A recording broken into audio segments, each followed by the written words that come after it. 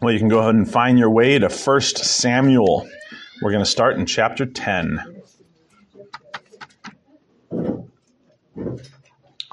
1 Samuel chapter 10. If you have a hard time finding 1 Samuel, right before 2 Samuel. It's really helpful to remember that. That's how the order usually works. It's kind of like just as helpful as when you're in the Minor Prophets and you're like, go to turn to Joel and you're like, oh man, I haven't been in the Minor Prophets in a while. And you're like, well, it's right before Hosea, so that should help.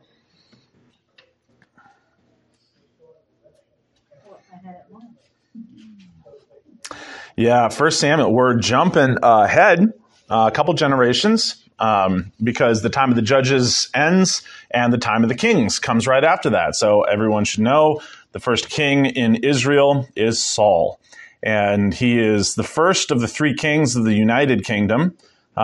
Just to give you kind of an overview, when Israel left Egypt and came into the Promised Land, it was under the direction and leadership of Moses, who behaved both as prophet and as sort of leader, king-ish type person, right? And then his brother was high priest, Aaron, right? And so once they came to the land, after a whole generation of disbelieving the Lord's promise, that was the generation that died in the wilderness, then Joshua takes over leadership, kind of more of just a warlord type leadership, not really a priest a prophet in the way that Moses was. Moses was quite unique with that. The elders of Israel, as we watch that kind of transition take place, where the Spirit of the Lord moved from just Moses to the 70 elders of Israel. We saw that in Numbers chapter 11. And then when they came into the land and the conquest of Canaan, and then all the land was divided up, we entered the time period of the Judges, which we just kind of finished and closed out. The time of the Judges is a bizarre period of Israel's history where they are following the Lord, then disobedient to the Lord, then put into another form of slavery or captivity or oppression or whatever the case may be as far as judgment to what they're doing. And then the Lord raises up a judge or a deliverer, delivers them, and then the land has rest for about a generation. That cycle continues over and over and over again. 12 different judges, Samson being the last one, which we talked about last week. And then all of a sudden, we have a unique character named Samuel. Samuel comes in, and he is both prophet and judge. So he fills a very unique role, kind of akin to Moses, a little bit different, but he plays mainly a prophetic role, but then also he is kind of closing out the era of the judges and handing over the mantle to what the people of Israel wanted was a king. They wanted to be like all the other nations in the world. They wanted a king. Samuel warns them. He gives them the word of the Lord. This was his prophetic role. When the word of the Lord came to him, say, you don't want a king. A king does this and oppresses and does all these types of things. The Lord your God is to be your king, right? They were to follow his law, his commands, his rule. That's really what the people of the Lord were always supposed to do, is to live under the rulership of God directly. 1 Samuel chapter 10, we're going to go to. And so the time of Samuel comes to an end because as closing out the age of the judges, he's also the prophet then to the king. So the Lord goes out and says, all right, and he makes a compromise with his people. He says, okay, you want a king? I'm going to select the king then. I will select the person and raise him up to be king in my land. And so he uses his prophet at the time, that's Samuel, to anoint and to promise to Saul what would happen with his reign. Now, reign of Saul is pretty long, but we don't have that many details about it. What we do and what we are going to pay attention to is the fact that Saul receives the Spirit of the Lord very much in the same way that someone like Samson did. But then we see not only the Spirit of the Lord taken from Saul, and a whole new spirit from the Lord coming to him. We'll discuss that here at the end. But then we also see his lineage and his kingdom is taken away from him because of disobedience. We're going to walk through that in chapter 13 and then finish off in chapter 16. So chapter 10, chapter 11, 13, and 16. We're going to be right here in these 7 chapters, okay? So Saul gets anointed king, and then he is given a prophetic prediction about the Spirit of the Lord is going to be coming upon you and rushing upon him as he does, that is fulfilled, and in a really unique way. The story of Saul is fascinating. It's not as central as the story of David, which is next, obviously, because after Saul comes David, after David comes Solomon, and then after that, divided kingdom. You have Solomon's kingdom broken up amongst his son, Jeroboam and Rehoboam, and then you have Israel and Judah side by side for hundreds and hundreds of years. Israel, the northern 10 tribes, is carried away to Assyria. We'll work through all this history. And then Judah, later on, is carried away to Babylon. And then the 10 tribes of the north are lost to history. And the tribes of Judah, the 2.5 tribes of Judah, are taken to captivity to Babylon. And then Persia, that's the story of Daniel and Ezekiel. And eventually Haggai and Ezra and Nehemiah come back to build the walls of Jerusalem and settle back in the land of Israel, right? So that's kind of that whole history. We're going to walk through all of that because the Spirit of the Lord is involved with all of it. That's just giving you like the next 8 weeks kind of in quick succession, right? So here we kind of start off this life under a king while the Spirit of the Lord is working. And so we're going to talk about first the brand new language that we're going to have regarding the Spirit of the Lord, anointing. We've heard that, and if you read any kind of books about, the Spirit of the Lord, you'll see people using this out of context all over the place. What is anointing? What's the purpose of it? What really does it do? And we don't read much about it in the New Testament, do we? It really has much to do with the Old Testament. And you will get specific anointing, which is just pouring oil over someone's head. If you really want a New Testament kind of version of that, baptism is about as close as we get to it. It's signifying something that God is doing in that person. And so when God, through his prophet, is selecting a new king, you're going to see the prophet come up and anoint that king. Yes, ma'am. I know in the Catholic religion that when somebody's going to die, they do the cross in oil on the person's forehead. Correct. Is that symbolic going all the way back? Yes. Yep. It's in the Catholic religion that has to do with last rites and a certain appeal back to that. So the idea was that it was signifying that the Lord is doing something through this person right now, right? And so sometimes you are anointed to a specific task, but usually to a specific office. Not to the prophetic offices. It's the prophets that are usually doing this. The prophets had their own signifiers. They actually had the word of the Lord. Or like Ezekiel, his entire life typified the story that the Lord was telling. We'll walk through all that. But for kings and priests, right? And so you'll see this happen in the New Testament, and it kind of comes to an end in the Gospels. You'll see the woman coming and anointing Jesus' feet with oil, which is a real remarkable state of humiliation, something that was incredibly expensive for her, but Christ attaches it to worship directly. She was recognizing that whatever you are about to do, God is working in it, right? And what did he say? She's anointed me for my burial. God was going to work through his death, something unique for the entire world, right? We'll get to all that. So go back here. Samuel is coming to Saul, who's just out looking for donkeys. Saul is not seeking to be king. It's not like they, put out a, ZipRecruiter type, want ad, whoever is the tallest person in the land, who doesn't have anything else to do for the next 30 years, come and let's see if you'll make a good king. No, even though God had not commanded them to have a king. In fact, he had warned them not to take a king. The people in their arrogance took a king. And in fact, you have all sorts of stipulations, even in Deuteronomy, for how kings should act. When you fail paying attention to the Lord's commands, here's how you should select a king. That's all the way back multiple generations before this, hundreds of years, by the way. And so Moses and God had already talked about this reality that when they come to the land, they're going to reject the Lord's reign. So that's a remarkable study in and of itself, because it's 300 or 400 years before it happens. Here, Samuel, the prophet of the Lord, is sent with a flask of oil to anoint Saul. Here it will pick up a couple verses, or just one verse before the end of 1 Samuel chapter 9. Two verses. Then at the break of dawn, Samuel called to Saul on the roof, "Up, that I may send you on your way." And so Saul arose, and both he and Samuel went out into the street. And they were going down to the outskirts of the city. Samuel said to Saul, "Tell the servant to pass on before us, and when he has passed on, stop here yourself for a while, that I may make known to you the word of God." And then Samuel took a flask of oil and poured it on his head and kissed him and said, "Has not the Lord anointed you to be prince over his people Israel? You shall reign over the people of the Lord, and you will save them from the hand of their surrounding enemies. And this shall be a sign to you that the Lord has anointed you to be prince over his heritage.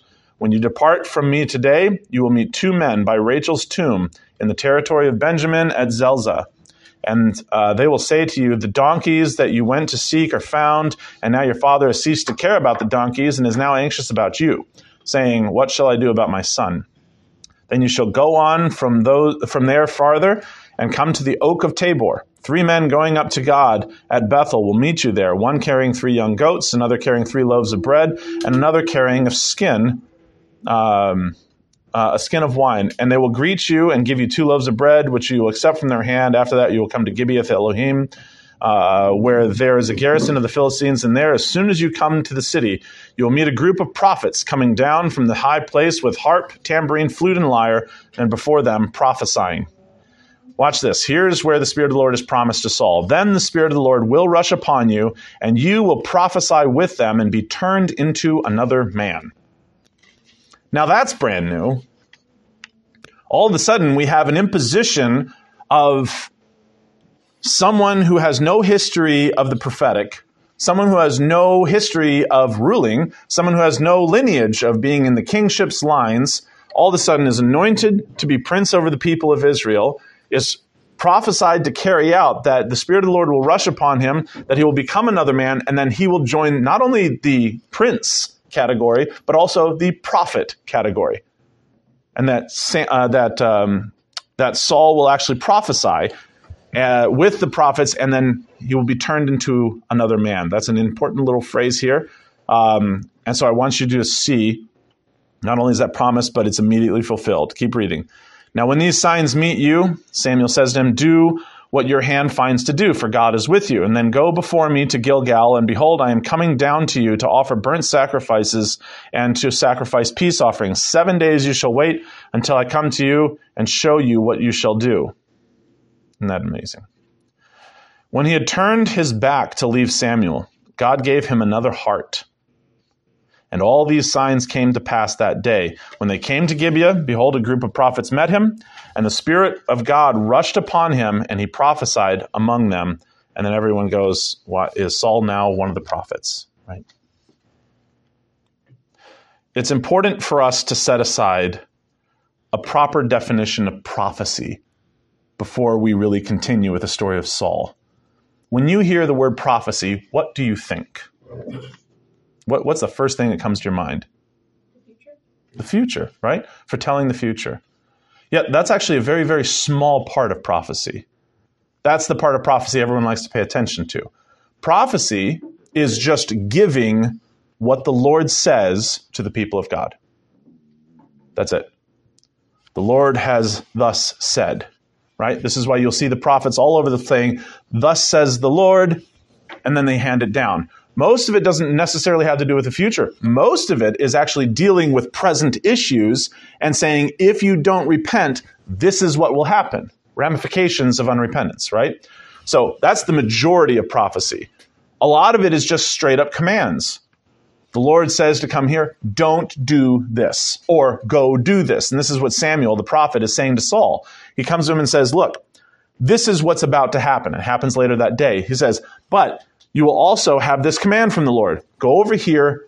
Do not attack until I come and offer sacrifices on your behalf, both of burnt offerings and of peace offerings. Stop what you're doing and wait.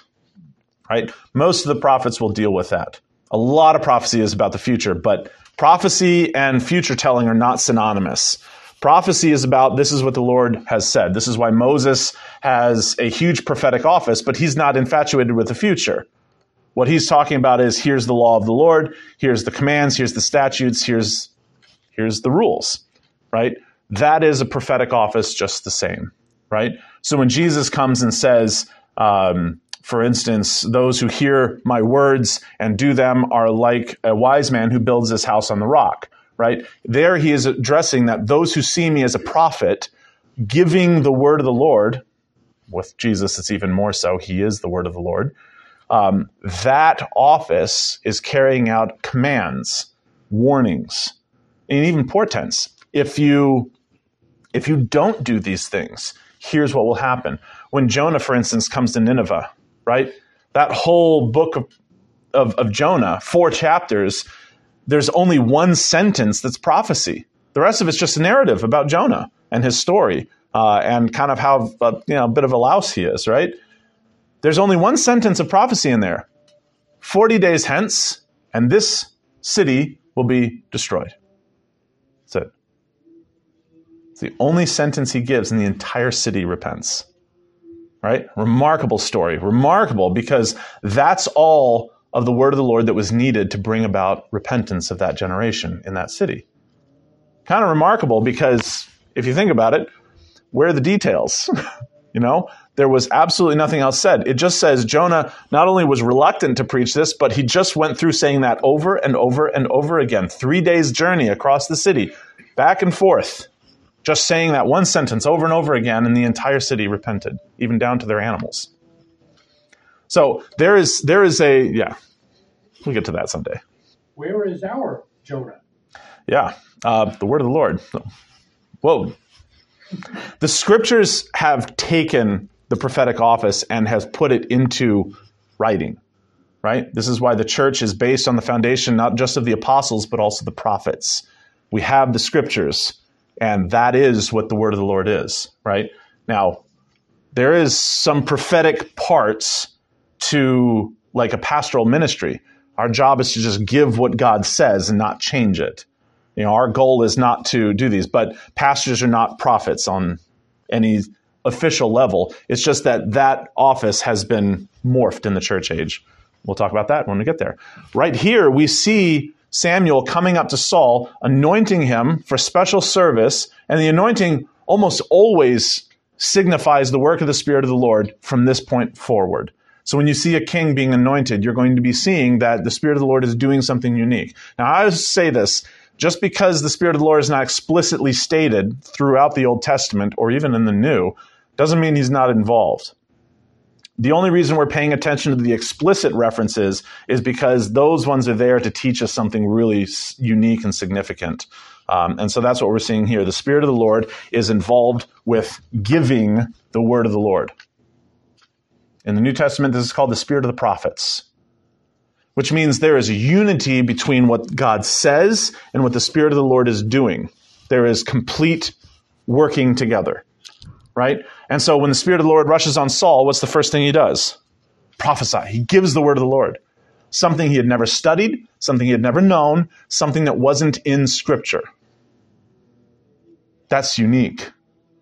That's not natural. That is beyond natural, way beyond. That is supernatural. This is how the Bible says before the coming of Christ, there was many ways that God gave his word to the world. This is one of them. Saul was of no specific rapport in the towns. People were confused that Saul had this new ability. It doesn't seem to match him or who he is or what he's caring about. He was out there just looking for donkeys, and he comes back prophesying the word of the Lord. Nobody's ever taught him this. Nobody's ever seen this. It's not natural. It's something beyond him. This is why the Spirit of God is explicitly referenced here, that when they came to do these things at Gibeah, here in verse 10, a group of prophets met him, and the Spirit of God rushed upon him. The picture is that the Spirit of God was working with these prophets as they were coming down from the high place there, and the Spirit of God, just like with Moses and the elders, rushed over to meet Saul, and then he all of a sudden joined the prophets. And he was prophesying the word of the Lord. Now, have we ever seen anything like this in the church? No. We don't see anything like that, not in this age. God worked in unique ways at this time to bring about his word of the Lord. Again, we have something that Peter says is far better than this, the word of the Lord, which has been made more sure. This is why we're infatuated with the scriptures and we pour into them what we do. Saul becomes proclaimed king in the rest of this chapter, chapter 10. If you go up to chapter 11, you see that Saul carries on kind of this feel of the time of the judges.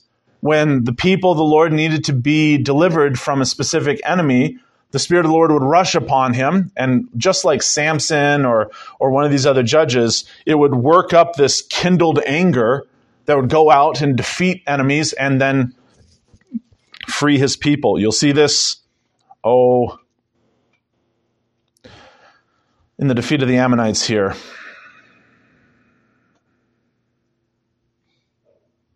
I'll just start in verse 1. We're working our way up to verse 6. Then Nahash the Ammonite went up and besieged Jabesh Gilead, and all the men of Jabesh and said to Nahash, "Make a treaty with us, and we will serve you." But Nahash the Ammonite said to him, "On this condition I will make a treaty with you, that I gouge out all your right eyes, and thus bring disgrace upon all of Israel." And the elders of Jabesh said to him, "Give us 7 days respite, that we may send messengers throughout all the territory of Israel. Then, if there is no one to save us, we will give ourselves up to you." The last-ditch effort, by the way, taking out the right eye, takes out your archers, takes out your ability of depth perception. You cannot lead a rebellion. That was what the point was. It wasn't to make you so that you can't work fields. It was made so that you cannot rebel against their rulership. Okay? And so they go out and they're saying, we need somebody to help deliver us. Again, the people of Israel are desperate for something like this. The messengers came to Gibeah of Saul, and they reported the matter in the ears of the people, and all the people wept aloud. Now behold, Saul was coming from the field behind the oxen, and Saul said, "What is wrong with the people that they are weeping?" And so they told him the news of the men of Jabesh. And the Spirit of God rushed upon Saul when he heard these words, and his anger was greatly kindled. He took a yoke of oxen and cut them in pieces and sent them throughout all the territory of Israel by the hand of the messenger, saying, "Whoever does not come out after Saul and Samuel, so shall it be done to his oxen." Then the dread of the Lord fell upon the people, and they came out as one man.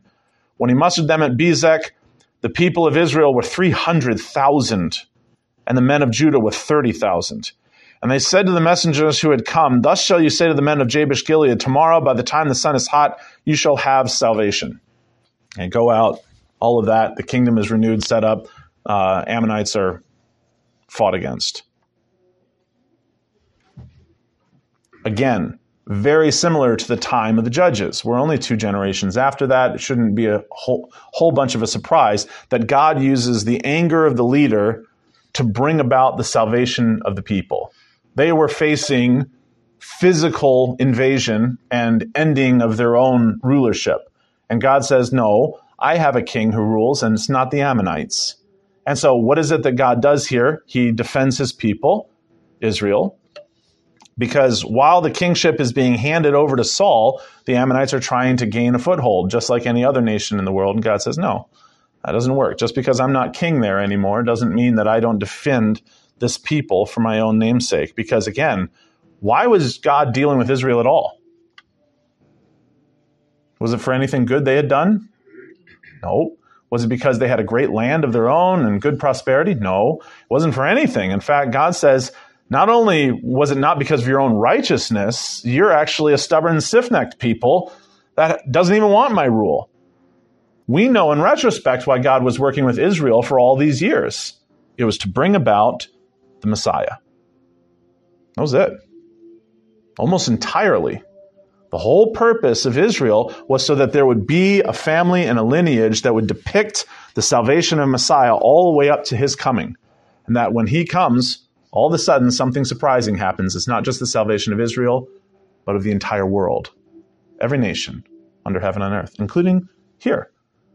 We're not Israelites, right? And yet we claim to serve a risen Messiah in Israel that is actually creator of not just Israel and not just king of Israel, but of the world, right? Every nation under heaven, even to the ends of the earth, right? And that's why the gospel goes out along with the Spirit, not just to Jerusalem and Judea, but also Samaria and the uttermost parts of the world, which is where we now reside. Here, God is working with Saul and the people of Israel to depict these things before they happen.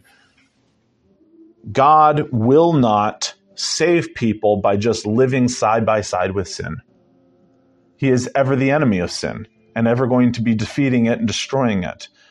And here's one of the things that we see depicted with Saul's end, shall we say. Go to chapter 13. We're going to see one of the more frustrating parts of the story of Saul,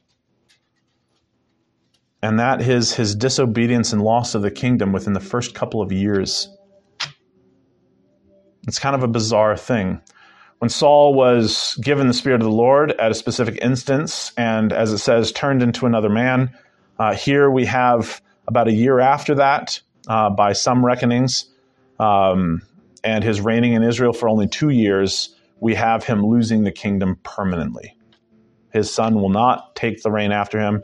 We have to see this story because it helps us understand that the moment that Samuel goes and anoints the next king, a little shepherd boy, the very next verse has has the Spirit of the Lord leaving Saul and going instead to David. So we're going to see that transition, but I want you to understand what happens in Saul's life to bring this about, right? Chapter 13, starting in verse 1. Saul lived for 1 year and then became king, and when he had reigned for 2 years over Israel, Saul chose 3,000 men of Israel. 2,000 were with Saul in Michmash in the hill country of Bethel, and 1,000 were with Jonathan, his son, in Gibeon of Benjamin. The rest of the people he sent home, every man to his own tent. Jonathan defeated the garrison of the Philistines that was at Geba. And the Philistines heard of it, and Saul blew the trumpet throughout all the land, saying, "Let the Hebrews hear." And all Israel heard it, and said that Saul had defeated the garrison of the Philistines, and also that Israel had become a stench to the Philistines. And the people were called out to join Saul at Gilgal. That's the setting. And the Philistines mustered to fight with Israel 30,000 chariots. That is unbelievable numbers, right? At this time period in history, we're talking about Bronze Age time. That's incalculable, right? 30,000 chariots and 6,000 horsemen and troops like the sand on the seashore in multitude. Incomprehensibly large force coming against them, right? They came up and encamped at Michmash to the east of Bethaven. When the men of Israel saw that they were in trouble, for the people were hard pressed, that is the biggest understatement ever, the people hid themselves in caves and in holes and in rocks and in tombs and in cisterns. Okay? Desperation. We're all going to die. And some Hebrews crossed the fords of the Jordan to the land of Gad and Gilead. Saul was still at Gilgal, and all the people followed him trembling. Okay, so the setting is everyone's running, everyone's hiding, and Saul has no answers. And Saul had the command to wait for Samuel 7 days so that Samuel would come and offer sacrifices before they went up against a force of that magnitude. Right? That was what Samuel had said to him before. Here, Saul, verse 8, waited 7 days, the time appointed by Samuel, but Samuel did not come to Gilgal. And the people were scattering from him. So get this picture in mind. Saul is desperate. The word of the Lord had come and said something. The king's job is to follow the word of the Lord, no matter the outcome, no matter the cost, no matter the situation or circumstances. End of story. He doesn't have the right to go, well, the word of the Lord said this through the prophet, but circumstances are extreme, so we're going to make exception. No, the people are leaving. They're crossing the Jordan and going into the wilderness. The people are hiding in their caves, in their homes, under their beds, in their cisterns. I mean, cisterns, places to hold water, things like septic system. Like, you're just getting into holes and rocks and cracks everywhere to make sure that nobody finds you. That's the setting of Saul that he's in. And so Saul said, forget it. Bring the burnt offering here to me and the peace offerings. And he offered the burnt offering. So what has Saul just done? Disobeyed. He not only disobeyed, he took upon himself not just the kingly role, but the prophetic role and the priestly role. No person is ever supposed to hold all of those. No one person. Not until the time of Jesus. He holds all three offices. He is supposed to play the role of king, which is to listen to the word of the Lord when the prophet has already given him command, right? And he is not a priest. He has never been anointed a priest. He has no right to be making these sacrifices. Remember, when the time of the tabernacle was built, it wasn't just the priests that were anointed. It was the altar. It was the dressings that they would wear. It was the floor. It was the walls. It was the tent. It was the basin. Everything was anointed with blood everywhere, all over, dedicated.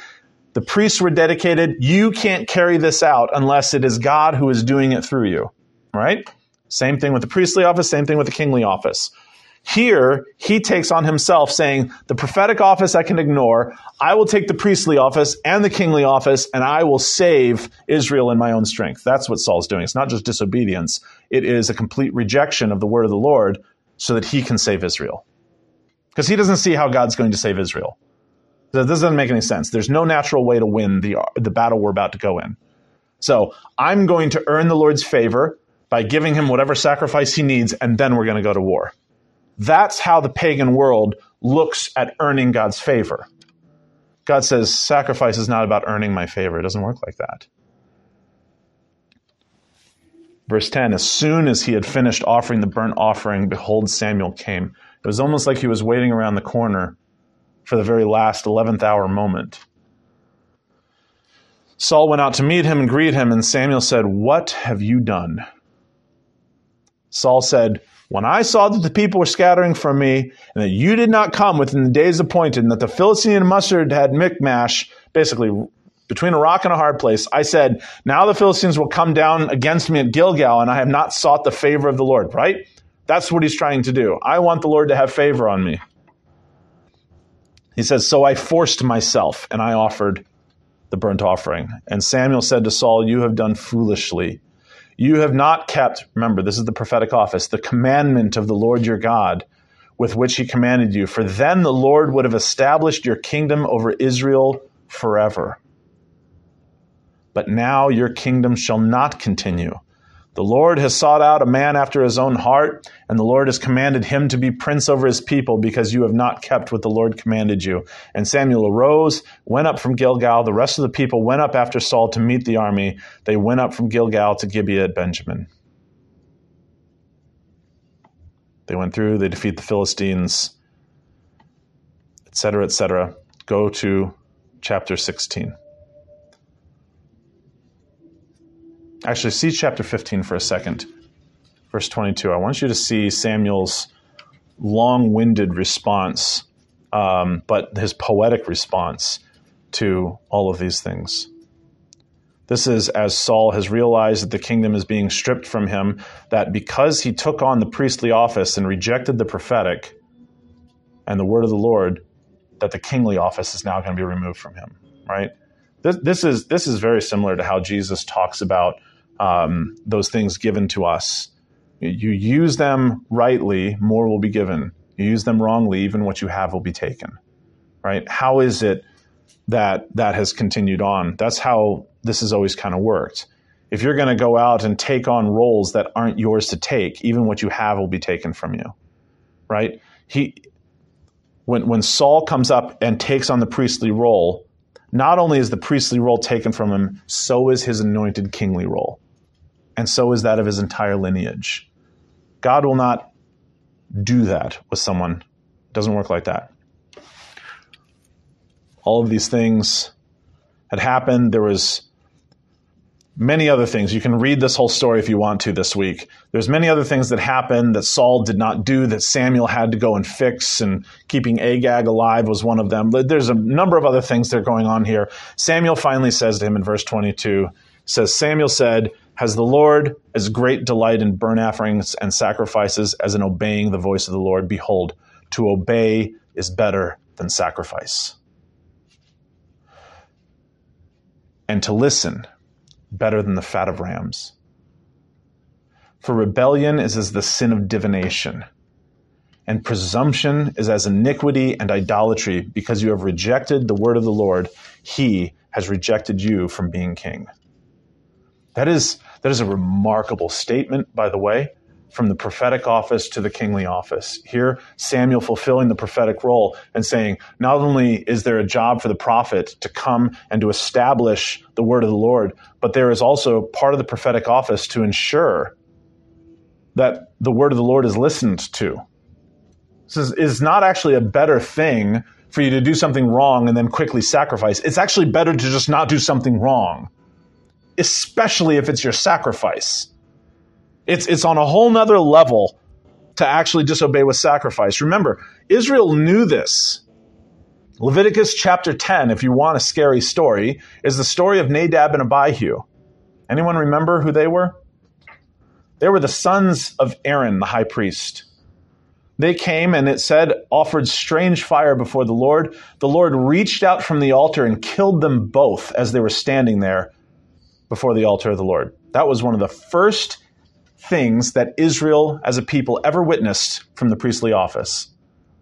And these were the sons of Aaron, the high priest. Aaron was not allowed to mourn for them because the priestly's role is not to mourn for sin, it's to atone for it.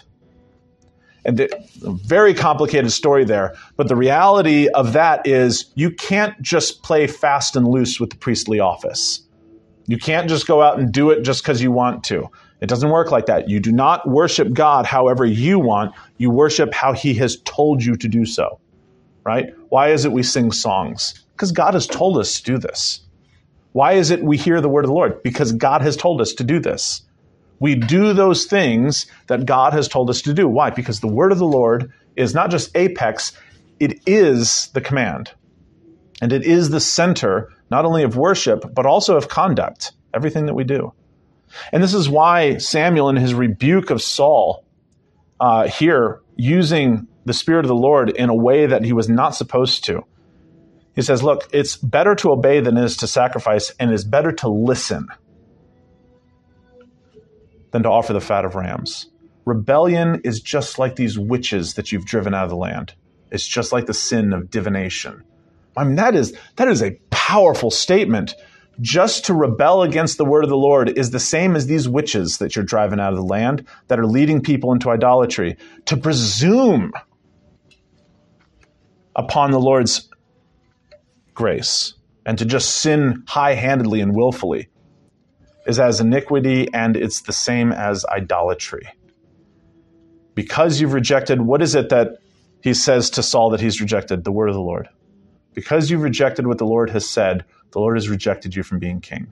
You cannot maintain the leadership of the office of the people of God if you're going to play fast and loose with what the Lord has said. We're going to see the Spirit of the Lord and the word of the Lord interacting on levels that are inseparable for the rest of history. Because the reality is that now Scripture is being written. We know now in retrospect, who was it that was inspiring the prophets to write the Scriptures at all? It wasn't the Father and it wasn't the Son. It was the Spirit of God. We know that in retrospect. They knew him as the Spirit of the prophets. We know him as the Holy Spirit. He is the one who has been doing this forever. The same one who is giving these messages through Samuel. The same one who is rejecting Saul as king. Go to the next chapter. 1 Samuel chapter 16. Saul's disobedience had led to the loss of the kingdom, and it's about to go a whole nother step further. He's not just going to lose the kingdom. He's not just going to lose his lineage as king. He's going to lose the Holy Spirit. Watch this story. 1 Samuel chapter 16, the Lord said to Samuel, "How long will you grieve over Saul, since I've rejected him from being king over Israel? Fill your horn with oil and go." Now, you're about to go anoint someone. Get some oil, go. I have somebody else that I have set apart for this job. I will send you to Jesse, the Bethlehemite, for I have provided for myself a king amongst his sons. And Samuel said to him, "How can I go? If Saul hears of it, he will kill me." And the Lord said, "Take a heifer with you and say, I have come to sacrifice to the Lord. And invite Jesse to the sacrifice, and I will show you what you shall do. And you shall anoint for me him whom I declare to you." Basically, now he says, since the king will not do my word and my bidding, now it falls to you, prophet, to do my word and my bidding, go out and find a new king. This time I'll select him. Invite Jesse to the sacrifice. I'll show you what you shall do, and you shall anoint him for me. Anoint for me him whom I declare to you. That's a hard way to say that. Verse 4, Samuel did what the Lord commanded. Again, if you ever find yourself in a Bible study and you want to do a quick character by character comparison, Saul to Samuel and their interaction with the word of the Lord is a really awesome study. Saul, every time he hears the word of the Lord, throws it away. Every time Samuel hears the word of the Lord, though he's reluctant and doesn't like it, does it. That's kind of remarkable. The elders of the city came to meet him trembling and said, do you come peaceably?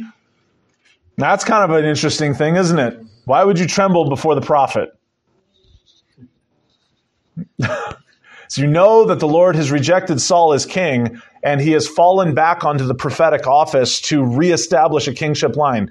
If the elders support that and the king gets wind of it, not only will they come trying to seek Samuel and the Lord will save his prophetic, what's going to happen to those who gave him hotel care?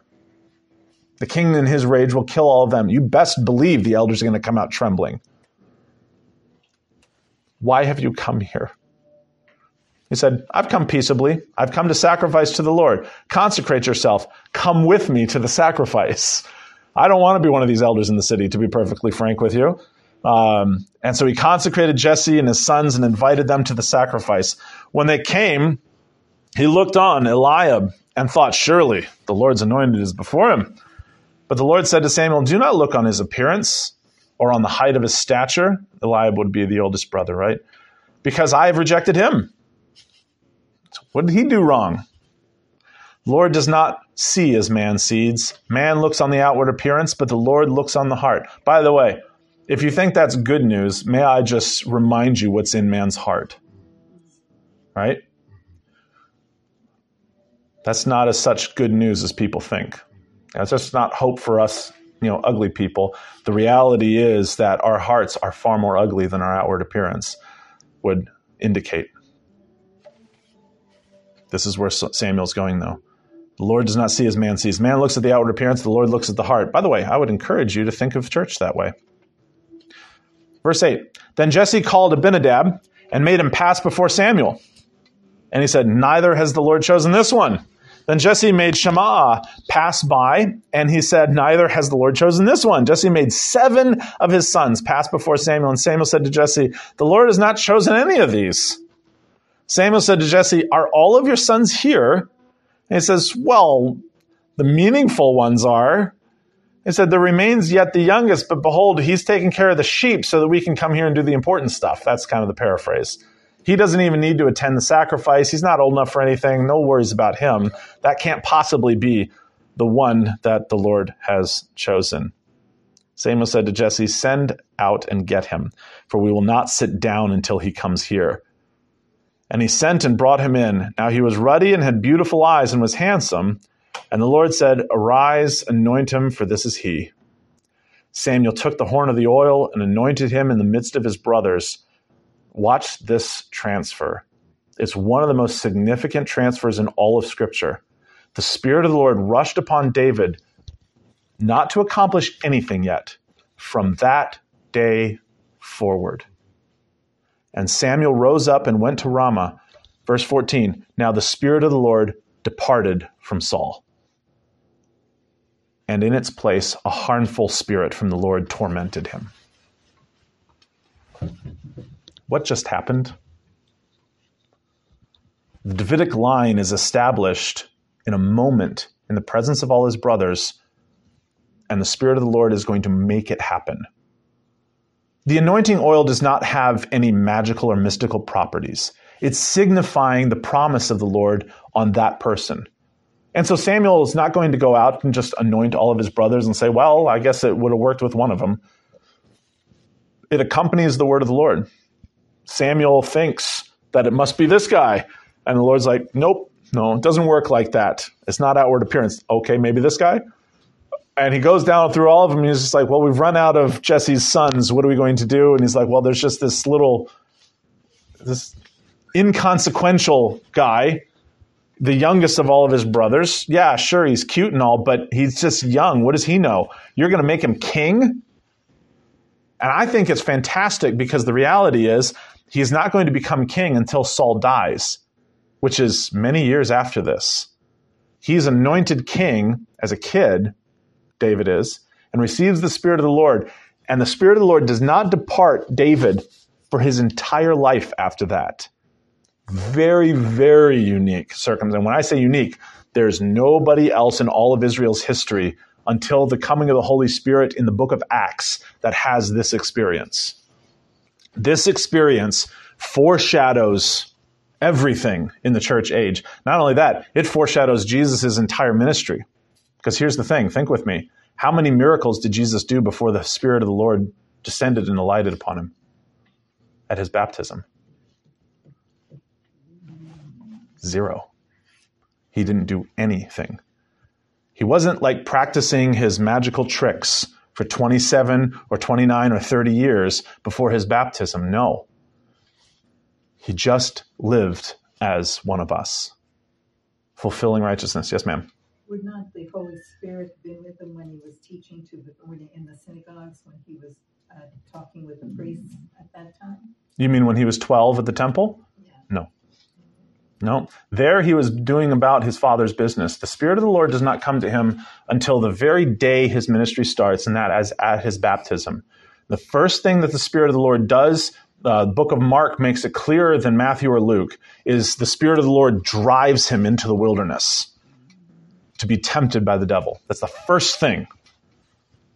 Now, there's a lot of reasons why that is, and it's one of the most exciting things. I won't give it all away, but here's the secret. It was to do what Adam couldn't do, which is to resist the devil, not in a place of plentifulness and being well-fed, but in a place of barren and starving.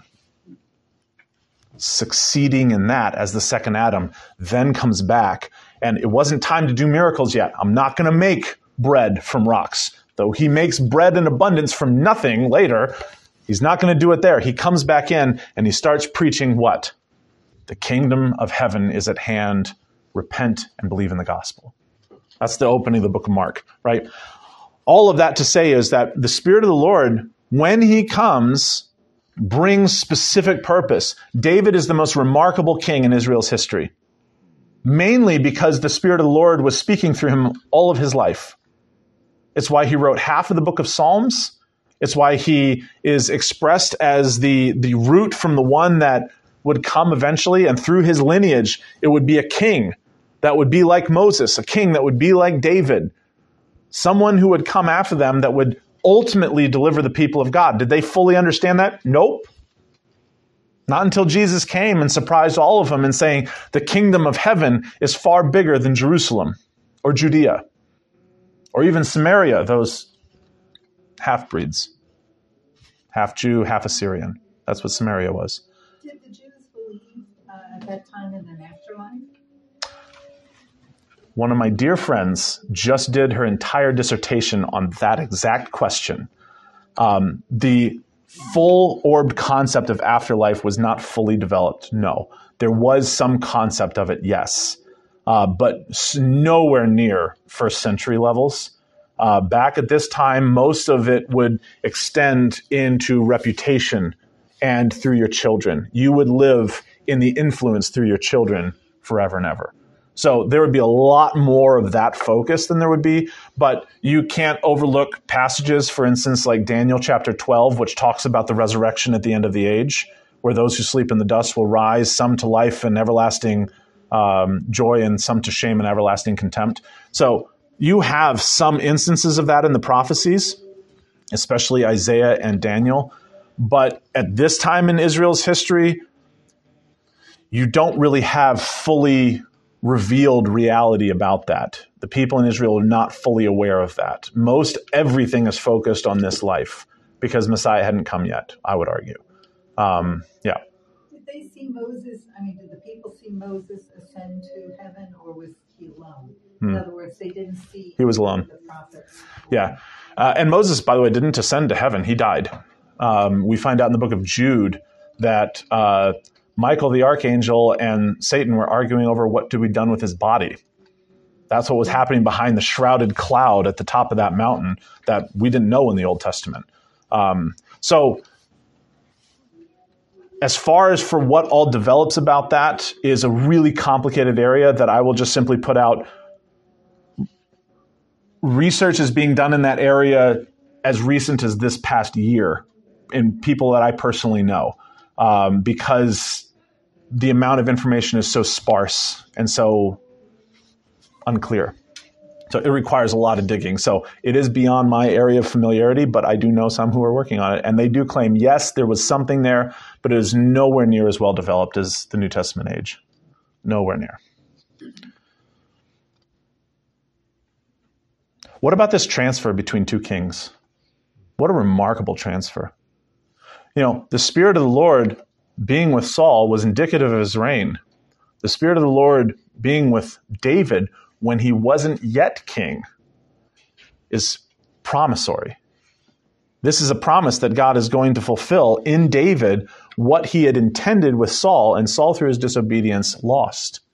Now, when we come to next week, we are going to attempt to cover David's entire experience with the Spirit of the Lord in one morning. So I'm going to start promptly at 9 a.m. next week because it's going to take the whole hour to work through that. The experience that David has at first is tenuous, right? When he becomes king, one of the first things he ends up doing is killing a man and sleeping with his wife and taking his wife for himself. And in his repentant psalm, in Psalm 51, what is the thing he says about the Spirit of the Lord? Maybe it was a confusing thing. If you ever sang that song, "Create in me a clean heart, O God, and renew a right spirit within me. Take not your Holy Spirit from me." Is he looking for salvation instead of power? In the Old Testament sense, yes. But he's also looking for the word of the Lord to continue enduring with him. David has the most unique interactions with the Holy Spirit in the Old Testament, and it's not even close. Because as king, he has the responsibility of following the word of the Lord. But then there's a whole new thing. God is sending through him the Psalms. The majority of the Psalms are written by this one man.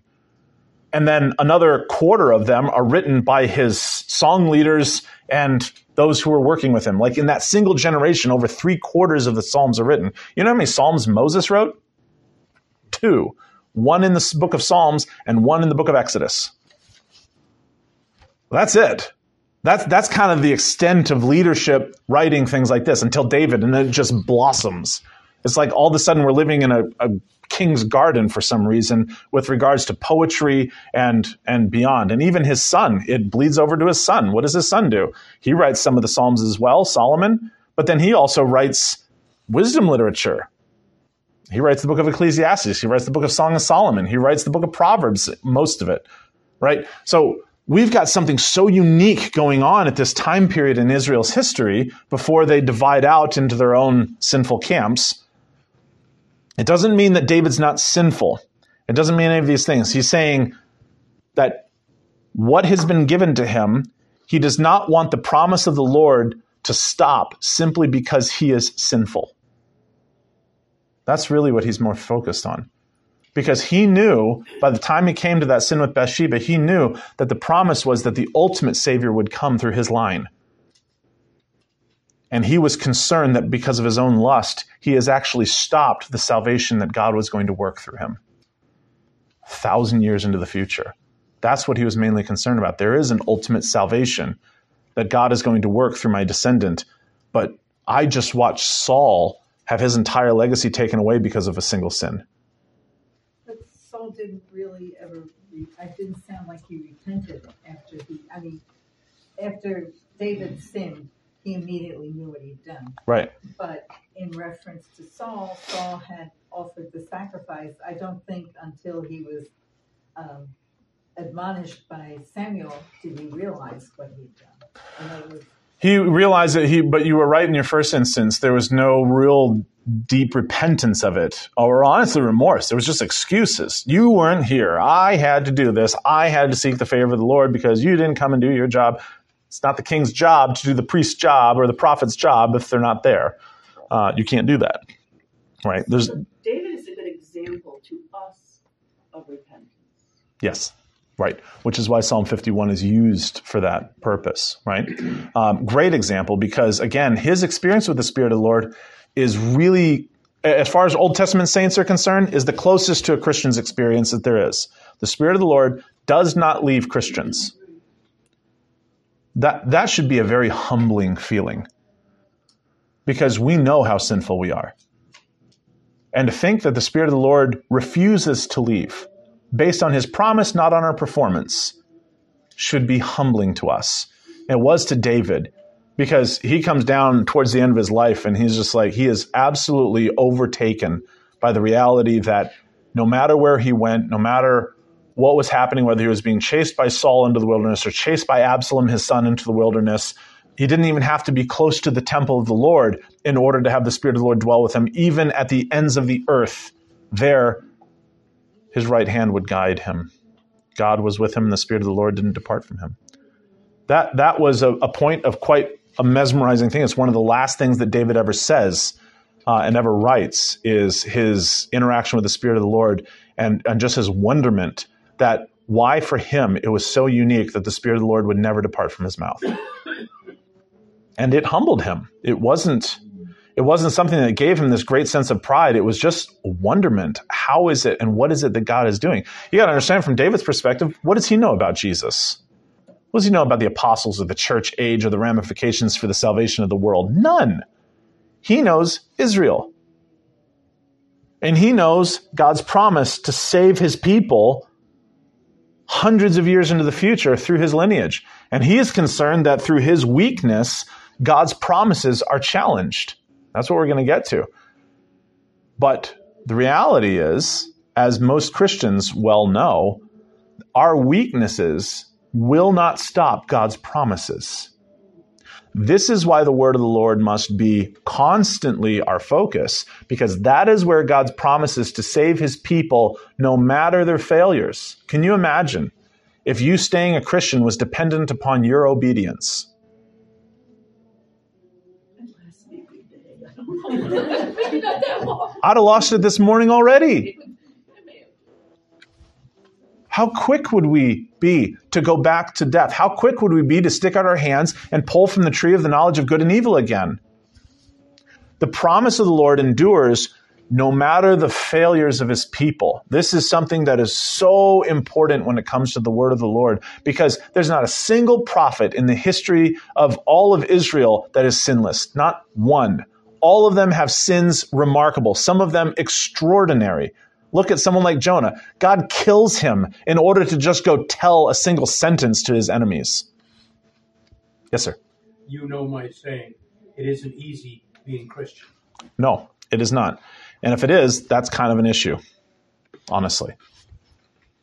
I never looked at that one. That's true. Right. The New Testament will talk about the Christian experience as a war within us. Romans chapter 7 and chapter 8. If there's not a war, one side has won. And I guarantee you, it's not the supernatural side. If there's no war within you against sin or against the things that easily entangle, the war is lost. And if the war is lost, you weren't fighting with the Spirit of the Lord. That's what we'll finally get to.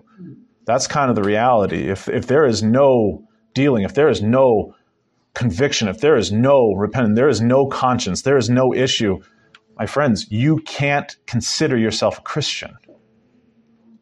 Because there's no such thing as a Christian just cruising through life with no challenge to his own sin.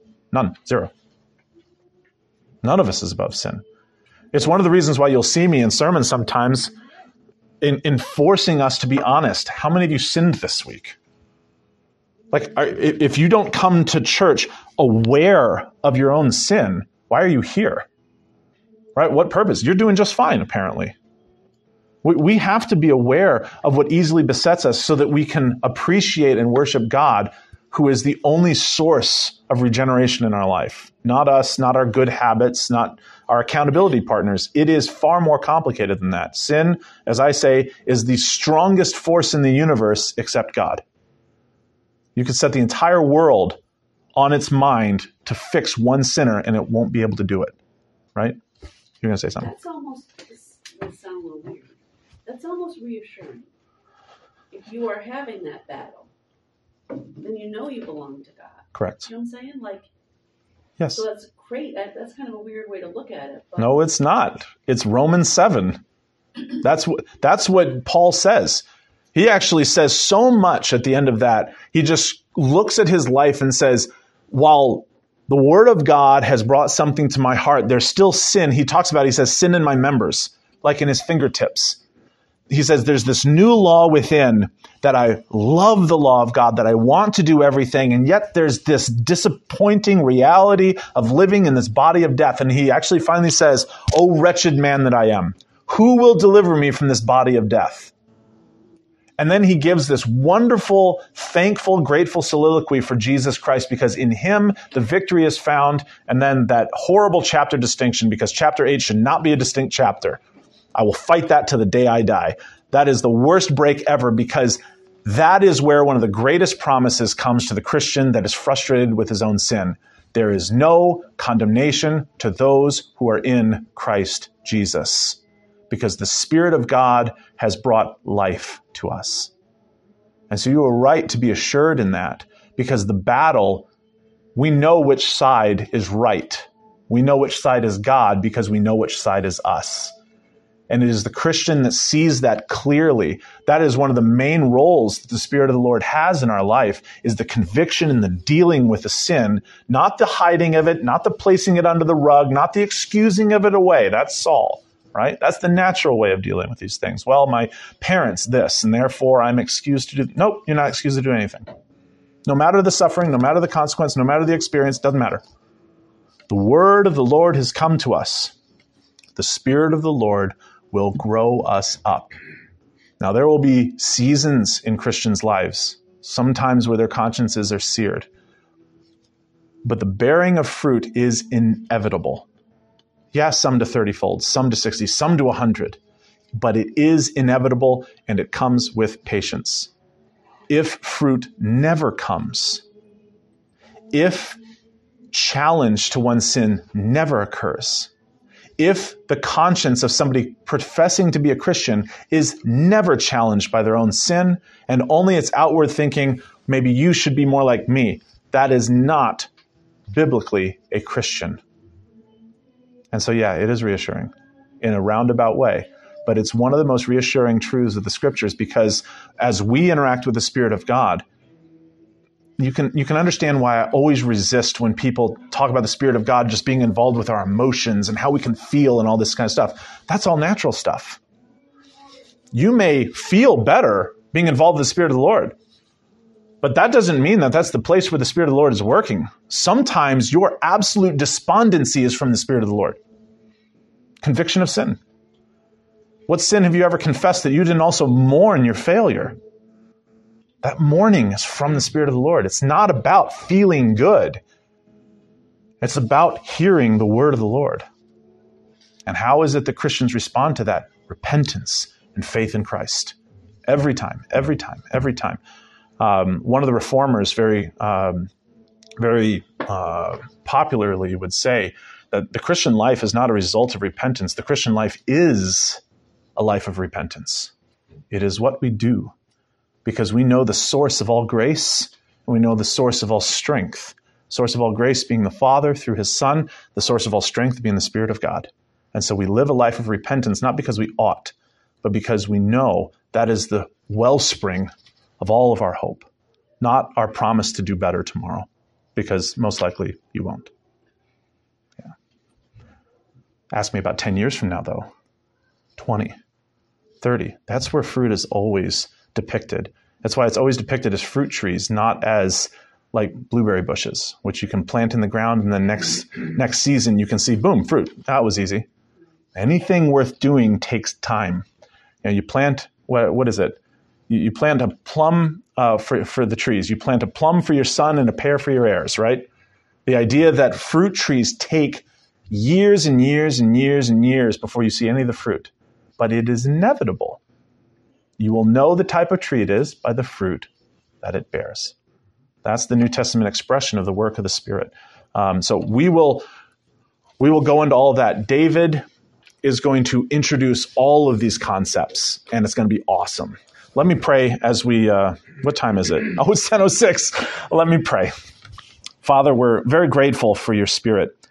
He is a challenge to us. He is a comfort to us. In fact, boy, we hear that title that our Lord Christ gave him, the Comforter, the one who comes alongside with strength. What a remarkable statement about your Holy Spirit. We are thankful for his presence in our life and for his work that continually morphs us into the person of Christ, that we may love your law out of purified hearts, and that we may seek repentance at all points and never, ever establish our own glory in the place of the glory of your kingdom to come. We're grateful for these things in your Son's name. Amen. Amen.